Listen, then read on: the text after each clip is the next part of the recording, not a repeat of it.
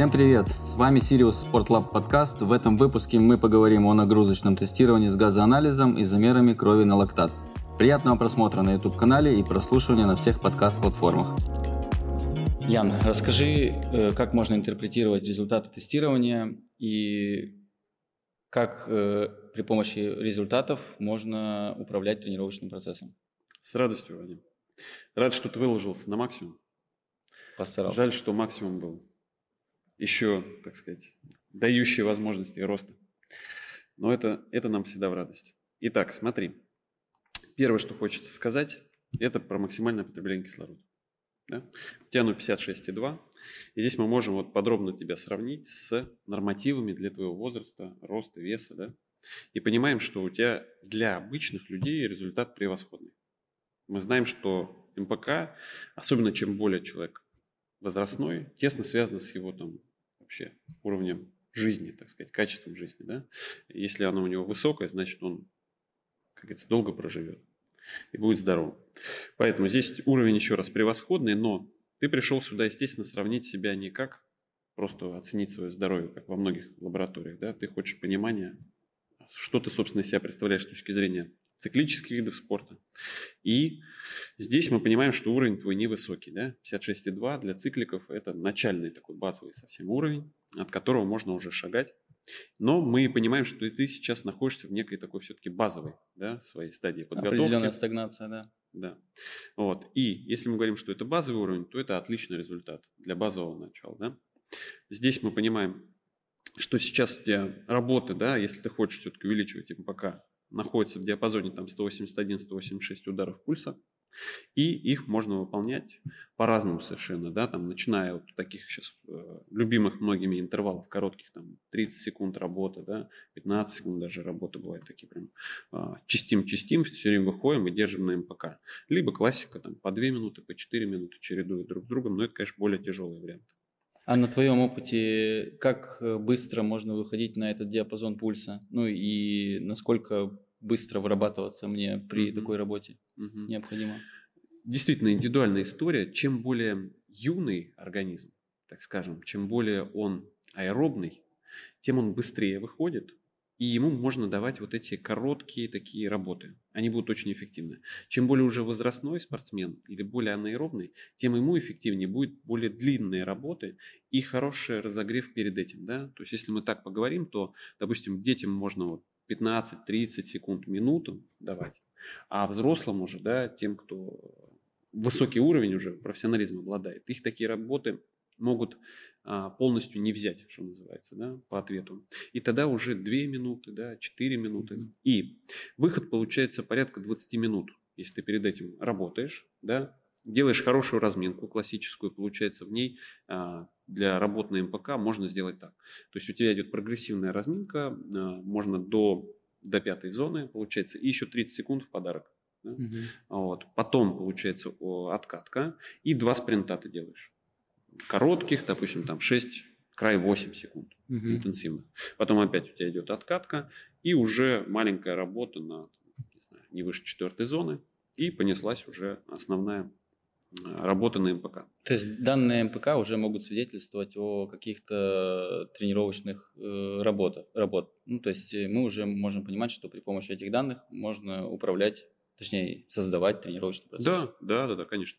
И для нас важно еще, что мы видим скорость, на которую у тебя произошел МПК, да, темп фактически. И можно пытаться варьировать не только пульсом, но и темпом. Поскольку мы понимаем, что пульс, он может запаздывать.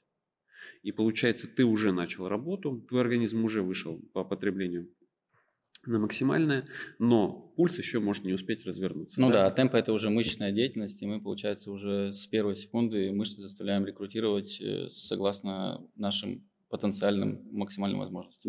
Да, точно. Что дальше мы от тебя узнали?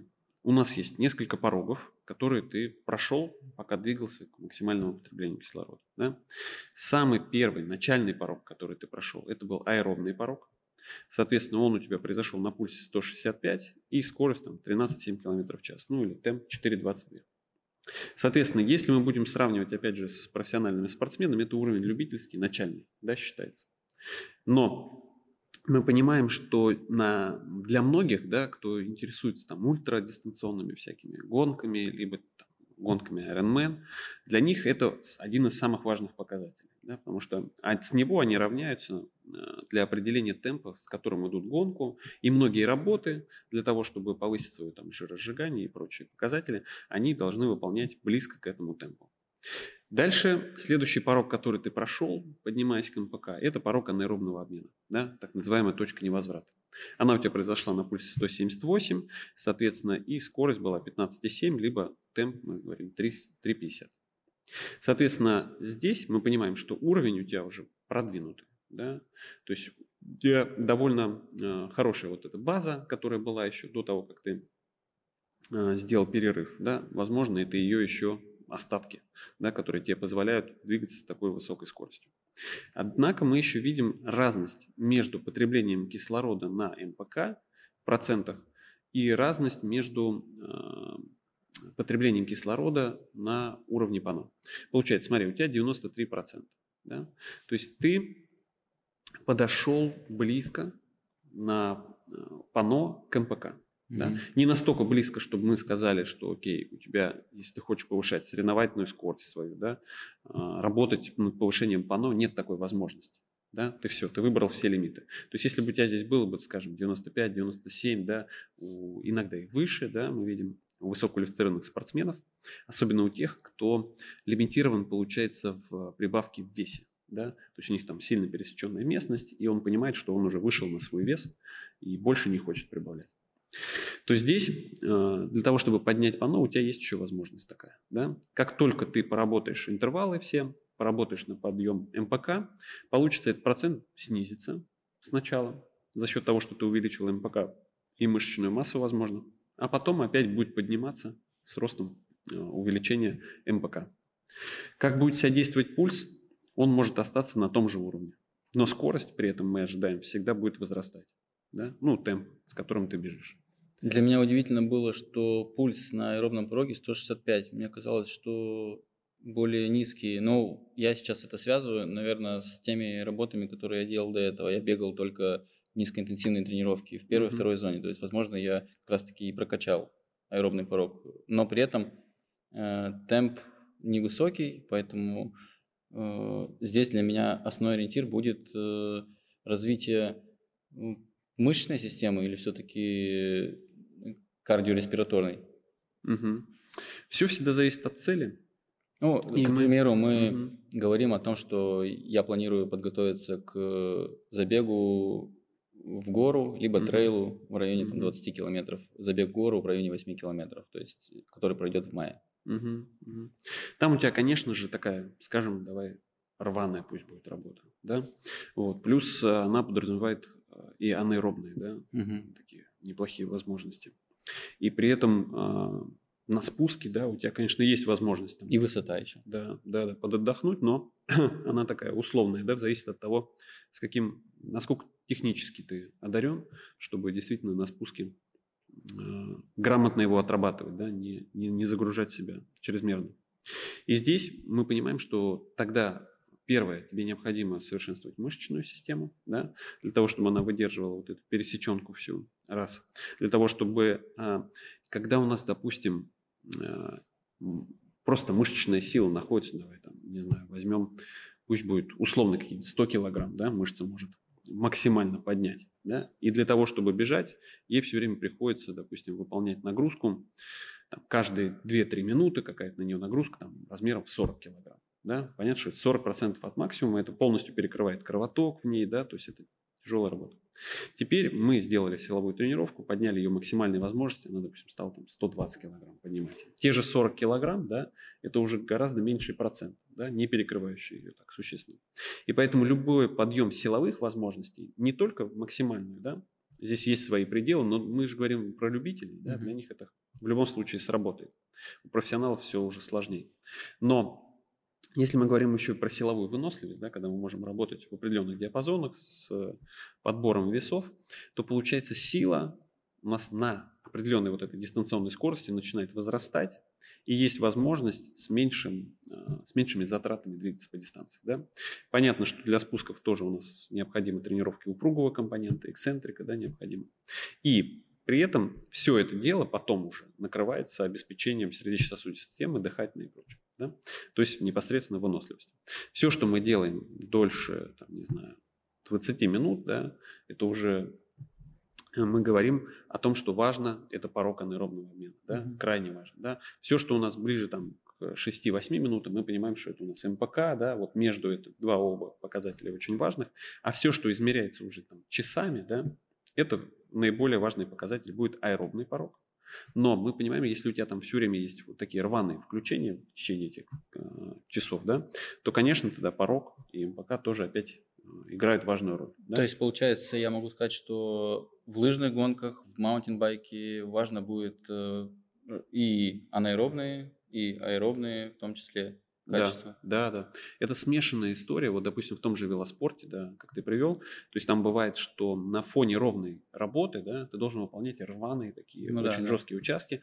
И их характер еще в том, что бывает, они непредсказуемы. Да? Ну, то есть, если мы берем олимпийское кросс-кантри, то есть там получается рваное постоянно. Если мы берем кросс-кантри марафон, там уже, наверное, немножко по-другому будет. Да, точно. И получается, нужно уметь, что делать называется лактат-шаттлинг, да, то есть уметь закислиться и тут же как можно быстрее его утилизировать, да, закисление вот это. Кстати, насчет утилизации, тут тоже есть результаты касательно утилизации. То есть, насколько я понимаю, это проводится в конце тестирования, то есть на 3-й минуте. Да. Я думаю, что мы сейчас поговорим. Мы можем поговорить про лактат, про то, как он у тебя накапливался. И мы видим, что в самом начале, да, у тебя лактат 1,1, потом он чуть-чуть падает, и это хороший признак, да. То есть, в принципе, лактат покоя, он не информативен сам по себе, да, начальный, поскольку зависит от множества совершенно факторов, даже от просто того, что у нас эритроциты сами не потребляют кислород. Да? Ну, уже созревшие эритроциты. Если бы они его переносили и при этом использовали, было бы нам грустно. Поэтому они все время продуцируют лактат, и это тоже некий вклад в его уровень в покое.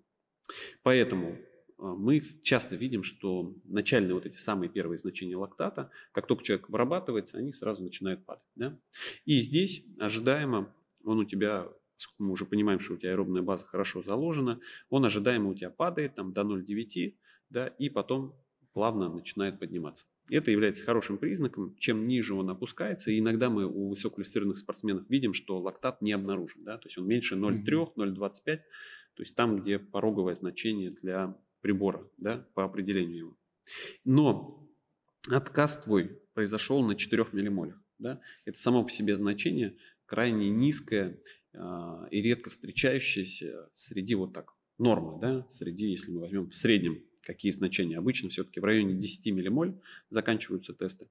И характеризуют тебя, поскольку мы знаем, что ты работал до отказа, как очень окислительного, да, можно так сказать, очень аэробного спортсмена, который все, что можно, перерабатывает в аэробные механизмы. И анаэробными в большей степени не обладает. Однако, если мы знаем, что ты не работал при этом на интервалы, да, то есть просто эту способность себе не прокачивал, и мы видим, что у тебя сразу после отказа, да, на 3-5 минуте у тебя лактат только-только растет, да, до значения 7, и на 5-й 6,8, то есть практически не опускается, можно сказать, что он продолжал расти, да, то есть мы поймали между вот этим пиком, то получается, что анаэробные механизмы у тебя есть, да, просто их нужно протренировать, да, и тогда у тебя появится возможность терпеть более высокие закисления, делать интервальные различные работы, и ты прокачаешь свой вот этот короткий, да, так сказать, кусок равный, не знаю, пусть будет от 7-8 минут, да, до 10-12 минут.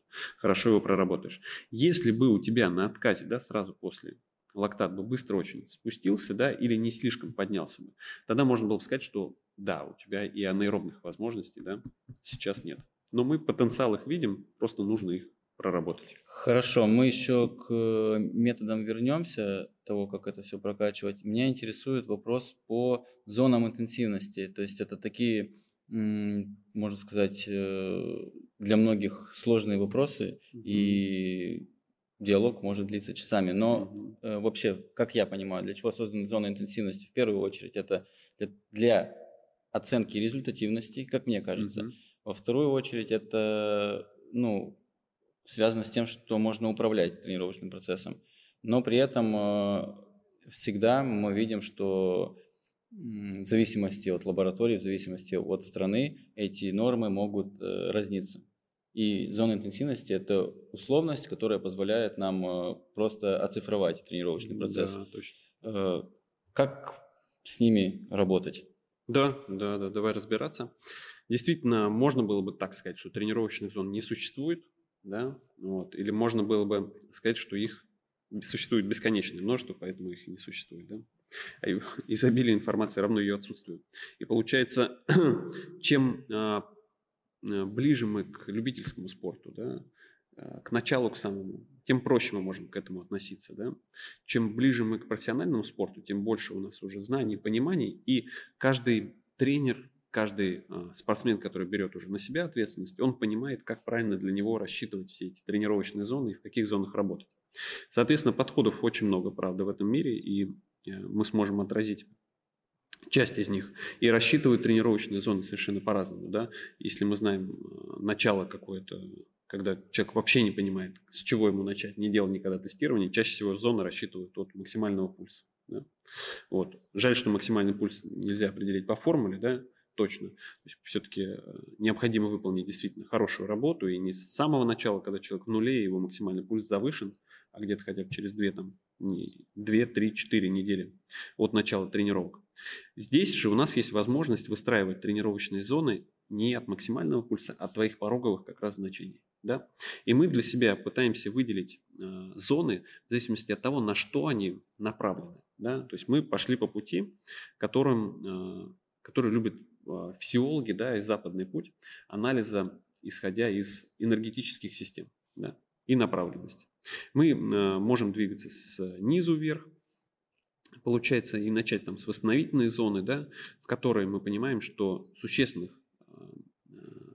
так сказать, влияний, да, на твои аэробные возможности, да, нет. Да? То есть это зона, в которой позволяет тебе совершать откатки, да, или отбежки, что называется, и восстанавливаться после других более интенсивных работ, да, либо набирать некий объем, да, очень низкоинтенсивной работы.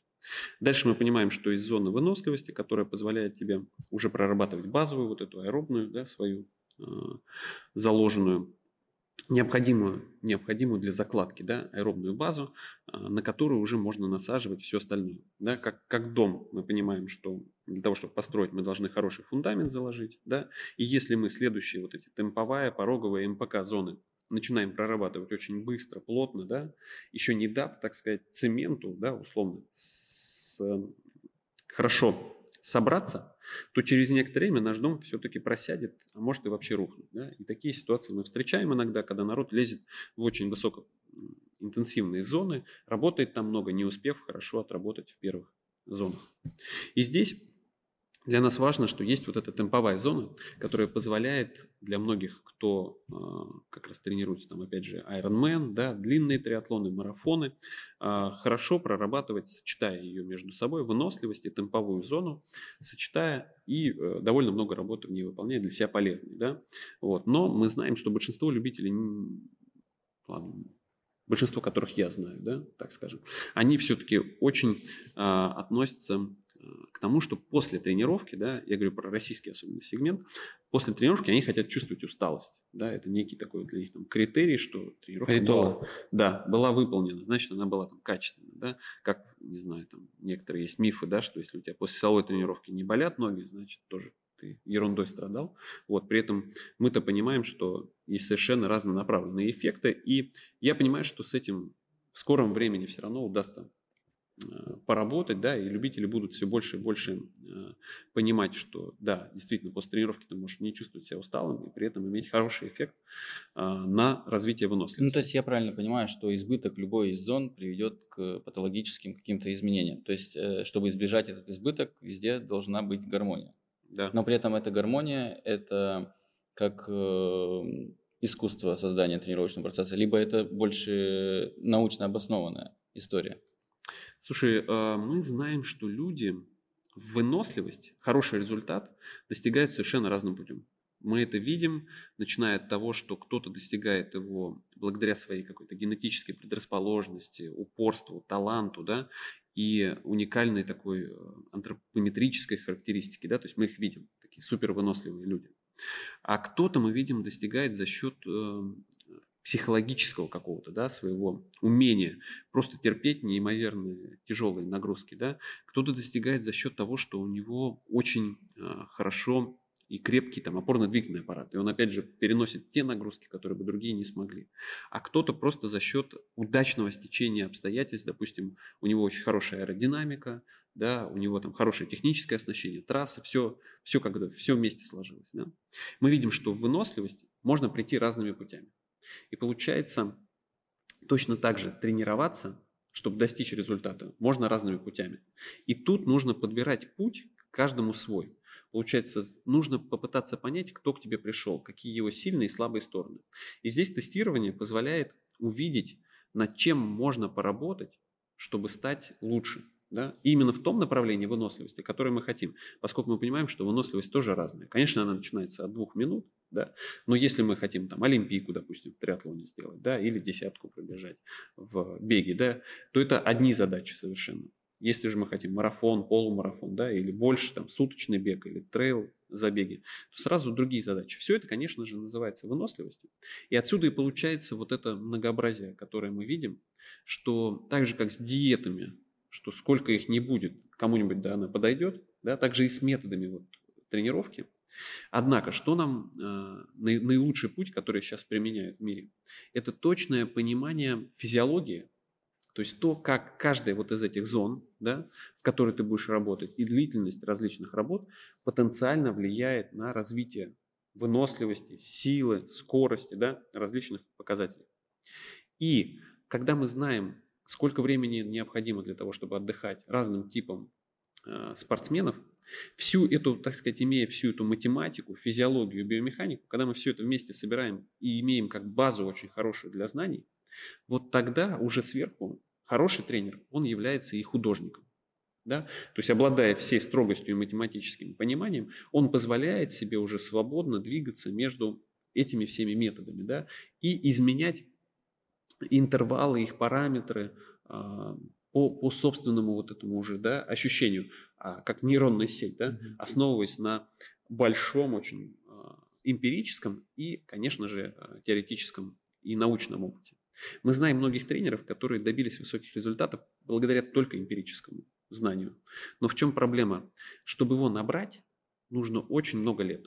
Допустим, ты должен хотя бы спортсмена 2-3 года вести, чтобы точно понять, как с ним работать, если ты опираешься только на эмпирическое знание, на методом проб и ошибок.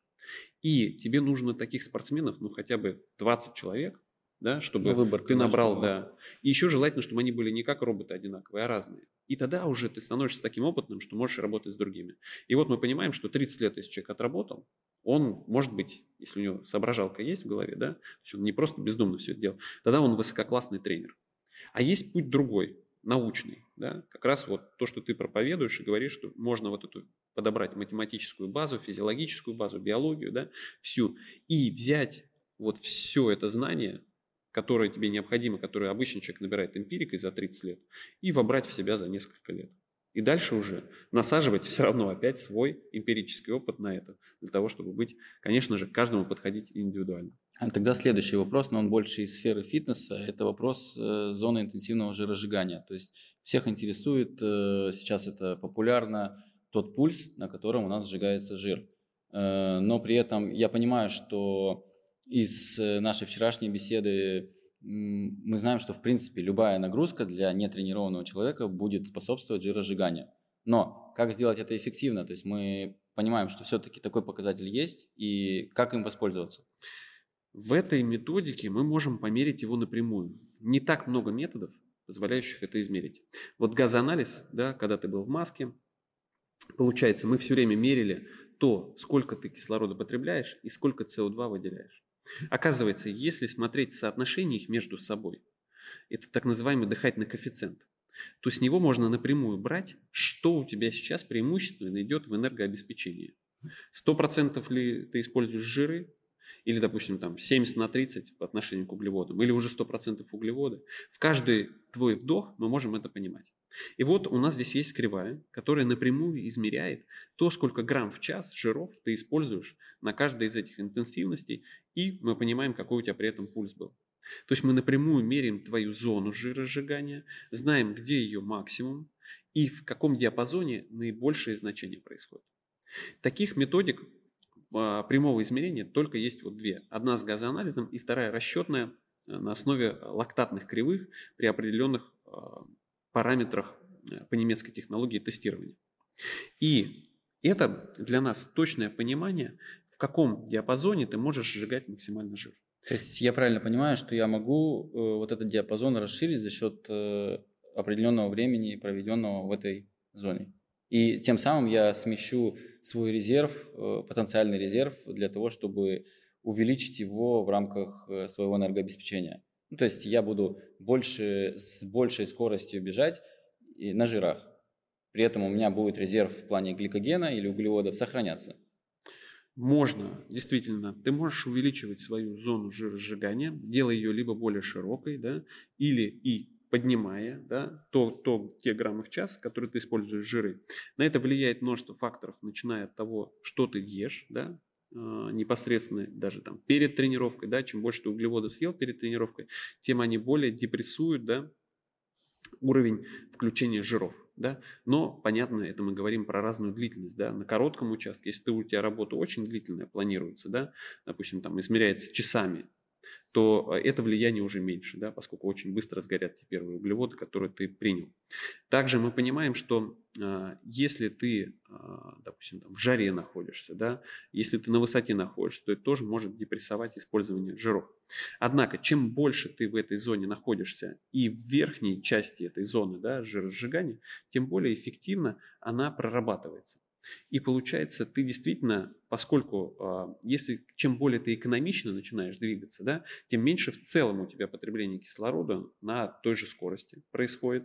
Но если ты еще увеличил и долю жиров при этом, то действительно расход углеводов грамм в час у тебя все время уходит. Но в целом то, что ты сказал про фитнес и про то, что их интересует эта зона и как в нее попасть, я думаю, что мы можем показать. Есть общие, да, показатели того, в каком диапазоне находится там 60-65, чаще всего от максимального пульса, это зона жиросжигания. И это действительно в среднем так. Но мы можем показать, насколько индивидуально все-таки вот эта кривая жиросжигания и насколько она действительно может сдвигаться. Да?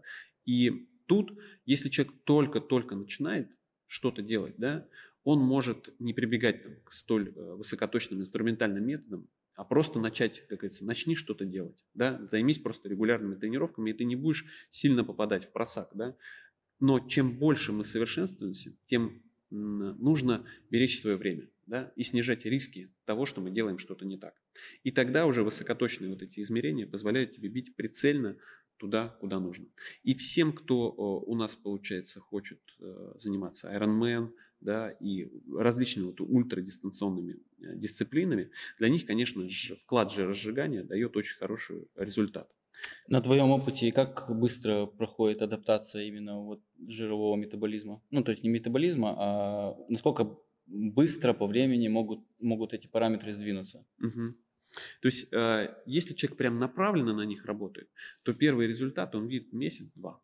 Да? Значительное изменение. Если у нас есть такое понимание, что любая физиологическая функция, которую мы что-то хотим развить, чем ближе мы к ее максимуму, тем большим трудом нам дается меньшие прибавки. Да? И поэтому от нуля всегда расти-то легко. Да? Вот. Поэтому если человек любитель и только начал, и еще не сильно прокачал это качество, оно у него очень быстро развивается. Потом, как только он выходит на значение там, 40 грамм в час и выше, да, поднимать эти качества все сложнее. Но, опять же, есть на то специальные тренировки, которые позволяют ему все больше и больше расширять эти границы. И даже специальные диеты. Отлично. Тогда подойдем к финальному вопросу, который касается методов, которые мне можно использовать в рамках подготовки к соревнованиям. И с учетом того, что я работаю, у меня есть там 5 дней в неделю рабочих и 2 выходных. и есть возможность тренироваться вечером или с утра перед работой. Соответственно, что для меня будет выигрышней на сегодняшний день в рамках тренировочного процесса и подготовки к трейлу? Из результатов первое, мы видим, что у тебя есть уже аэробная база, да? Это радость для тебя, да, и это роскошь, которую не все себе могут позволить, да. То есть многие к нам приходят на тестирование без нее, да, и им действительно требуется много часов работы, чтобы наладить ее, да. Соответственно, поскольку она у тебя уже присутствует, ты можешь накладывать интервальные работы, да, и делать высокоинтенсивные тренировки. При этом мы понимаем, что поскольку ты там работаешь все время, да, то можно делать так называемые вот эти восстановительные периоды, да, просто понимая, что ты не обязательно делать отбежки, да, вот эти уже низкоинтенсивные какие-то аэробные, не тратить на них время, а сосредоточиться максимально на интервальных хороших работах, которые будут заряжать тебя, и, соответственно, просто работая, просто, как говорится, еще у тебя будут понятные силовые тренировки в зале, да, будем считать, что они будут восстановительные, это период для периодов вот этих необходимых отдыха, чтобы полностью восстановиться между интенсивными тренировками. И мы понимаем, что для тебя важно проработать интервалы, да, и если мы говорим про трейл, и мы проговорили про силовую тренировку и про их комбинацию, естественно, да, с циклическими, да, вот этими тренировками на выносливость, чтобы они друг другу не препятствовали, а они, получается, у нас начинают препятствовать, особенно когда мы приближаемся вот к интервальным, да, к высокоинтенсивным. Там их интерференция, так сказать, да, взаимодействие все больше и больше нарастает, и они могут мешать друг другу. Но опять же, если мы говорим про продвинутых, да, уже спортсменов, не про любителей, любителям все будет в плюс. Если он только силовой тренировкой будет заниматься, у него все равно выносливость вырастет. То есть могу я использовать вот эти типовые работы, которые представлены в отчете? Конечно, можешь. И здесь ты не промахнешься, поскольку они в среднем даны, да, для большинства популяций, и любителям они в любом случае заходят. Да. Любитель, если он ошибется в качестве работы на там, не знаю, 10-15%, это не будет столь принципиально. У него все равно будет хороший эффект. Да. Вот. Чем более высококвалифицированный спортсмен, тем индивидуальнее мы начинаем уже подходить к тому, какие у него должны быть рабочие диапазоны. Отлично. Касается время отдыха. Время отдыха тут опубликовано у всех работ по-разному. Соответственно, это тот диапазон, который позволит мне делать вот эти вставки между работами основными. То есть, если мы говорим о том, что мне не хватает работ на уровне 4 зоны и на уровне 5 зоны, то, соответственно, я могу эти работы выставлять вот в этом диапазоне и посередине вставлять уже мои любимые там, силовые тренировки. Да, абсолютно точно. 2 высокоинтенсивных у тебя может быть тренировки в неделю, да, и между ними силовые хорошие работы. Нужна ли какая-то адаптация к ним? То есть, допустим, выгоднее будет для меня начать с 4 зоны или сразу же можно выходить на МПК? Опять же, ты можешь сразу выходить на МПК и комбинировать их с 4 зоной. Важно лишь что достижение эффектов МПК – это время. Да? То есть ты работу эти проведешь, но эффект ты увидишь гораздо позже. А какие маркеры позволят мне более точно понять время отдыха между работами? Тут 48-72 часа, 40-60 часов. То есть, соответственно, что любителю может помочь понять, восстановился ли он? Хороший вопрос. Первое. Мы для себя можем мерить пульс, который у нас находится в зоне выносливости, да? То есть мы понимаем какое-то соотношение темпа и пульса. И если мы видим, что вот в этой низком, да, диапазоне интенсивности у нас вдруг на одну и ту же скорость пульс прибавился значительно, да, это для нас может быть некой характеристикой, что мы сейчас находимся в состоянии утомления. Да? То есть не полностью восстановились после предыдущей тренировки. А если пульс снижается? Если же пульс снижается, да, это долговременный у нас чаще всего наблюдается, там, измеряемый месяцами, да, вот этот эффект. Да, это вообще адаптация, это может быть связано с дилатацией, да, желудочков. Мы рассмотрели основные интерпретации, посмотрели на то, какие работы можно мне использовать в рамках развития. И самое интересное, что тут написано, это провести повторное тестирование в интервале между 27 марта и 3 апреля. То есть, мне самому интересно, потому что для меня это некий челлендж. Что для меня будет успехом в следующем тестировании. Поддерживаю тебя. И в целом второй тест всегда просто в разы информативней, да, поскольку как бы, что бы мы ни обнаружили в первом тестировании, да, какие особенности бы человека не выявили, над которыми ему нужно работать, только динамика дает нам понимание сразу, да, удалось ли достичь этого или нет. И, конечно же, многие пытаются себя проверить в соревнованиях. Они думают, что вот я выступил успешно или нет, и это будет хорошим критерием. Но мы с тобой понимаем, что там настолько много факторов, которые не отражают объективно его физическую, да, готовность. И тогда тестирование в динамике позволяет нам все время оценивать, действительно, вот все, что он проделал, отражает задачи, которые стояли или нет. Мы для себя первое, что хотим точно увидеть, это рост, получается, скоростей, да, на каждом из этих значений. И на аэробном пороге увеличение. Но, конечно же, на ПАНО в большей степени и на МПК. Да? То есть пульс у тебя может остаться неизменным. Но скорость, на котором ты достигнешь, и само значение максимального потребления кислорода, мы ожидаем, что должно увеличиться. Следующим моментом это, если ты будешь работать над увеличением доли жирообеспечения, это рост ее. Да? И если ты будешь работать над экономичностью бега, да, то есть ты включишь силовые тренировки, и у тебя произойдет в целом снижение, да, потребления кислорода на низких вот этих скоростях и экономизация с точки зрения расхода там, как углеводов, так и жиров на низких скоростях. Отлично. И, соответственно, динамика дает нам как минимум неплохую мотивацию и, соответственно, приводит нас уже к результатам к объективным результатам. Мы понимаем, что нам стоило добиться непосредственно вот этих результатов. То есть мы сможем анализировать и свою тренировочную деятельность, и сопоставлять ее по воздействию. Я бы так сказал, что у всех, там, у многих есть кредитные карты, и можно себе представить, что выписку ты не получаешь, и баланса не видишь постоянного. Да? И тогда ты должен только по наитию, по чувству думать, все-таки я сейчас сильно ушел в минус или нет. И вот постоянное тестирование – это такой срез, да, который тебе дает понимание, где у тебя сейчас баланс, да, сколько и над чем тебе нужно поработать для того, чтобы двигаться туда, куда ты хотел продолжать. Все-таки тренировочный процесс во многом это метод проб и ошибок. Да? То есть мы даем какое-то воздействие, но каждый на него реагирует индивидуально. Поэтому цифровые тренеры, они только-только набирают оборот. И для любительского спорта, да, где вот это воздействие, оно может быть в широком диапазоне и давать действительно хороший эффект. Поэтому динамика дает нам понимание, еще раз, не только насколько успешно прошла работа, но и что делать-то дальше, чтобы она была еще более хорошей. Отлично. Спасибо, Ян, за диалог. Спасибо вам за просмотр. Присоединяйтесь, тренируйтесь с умом.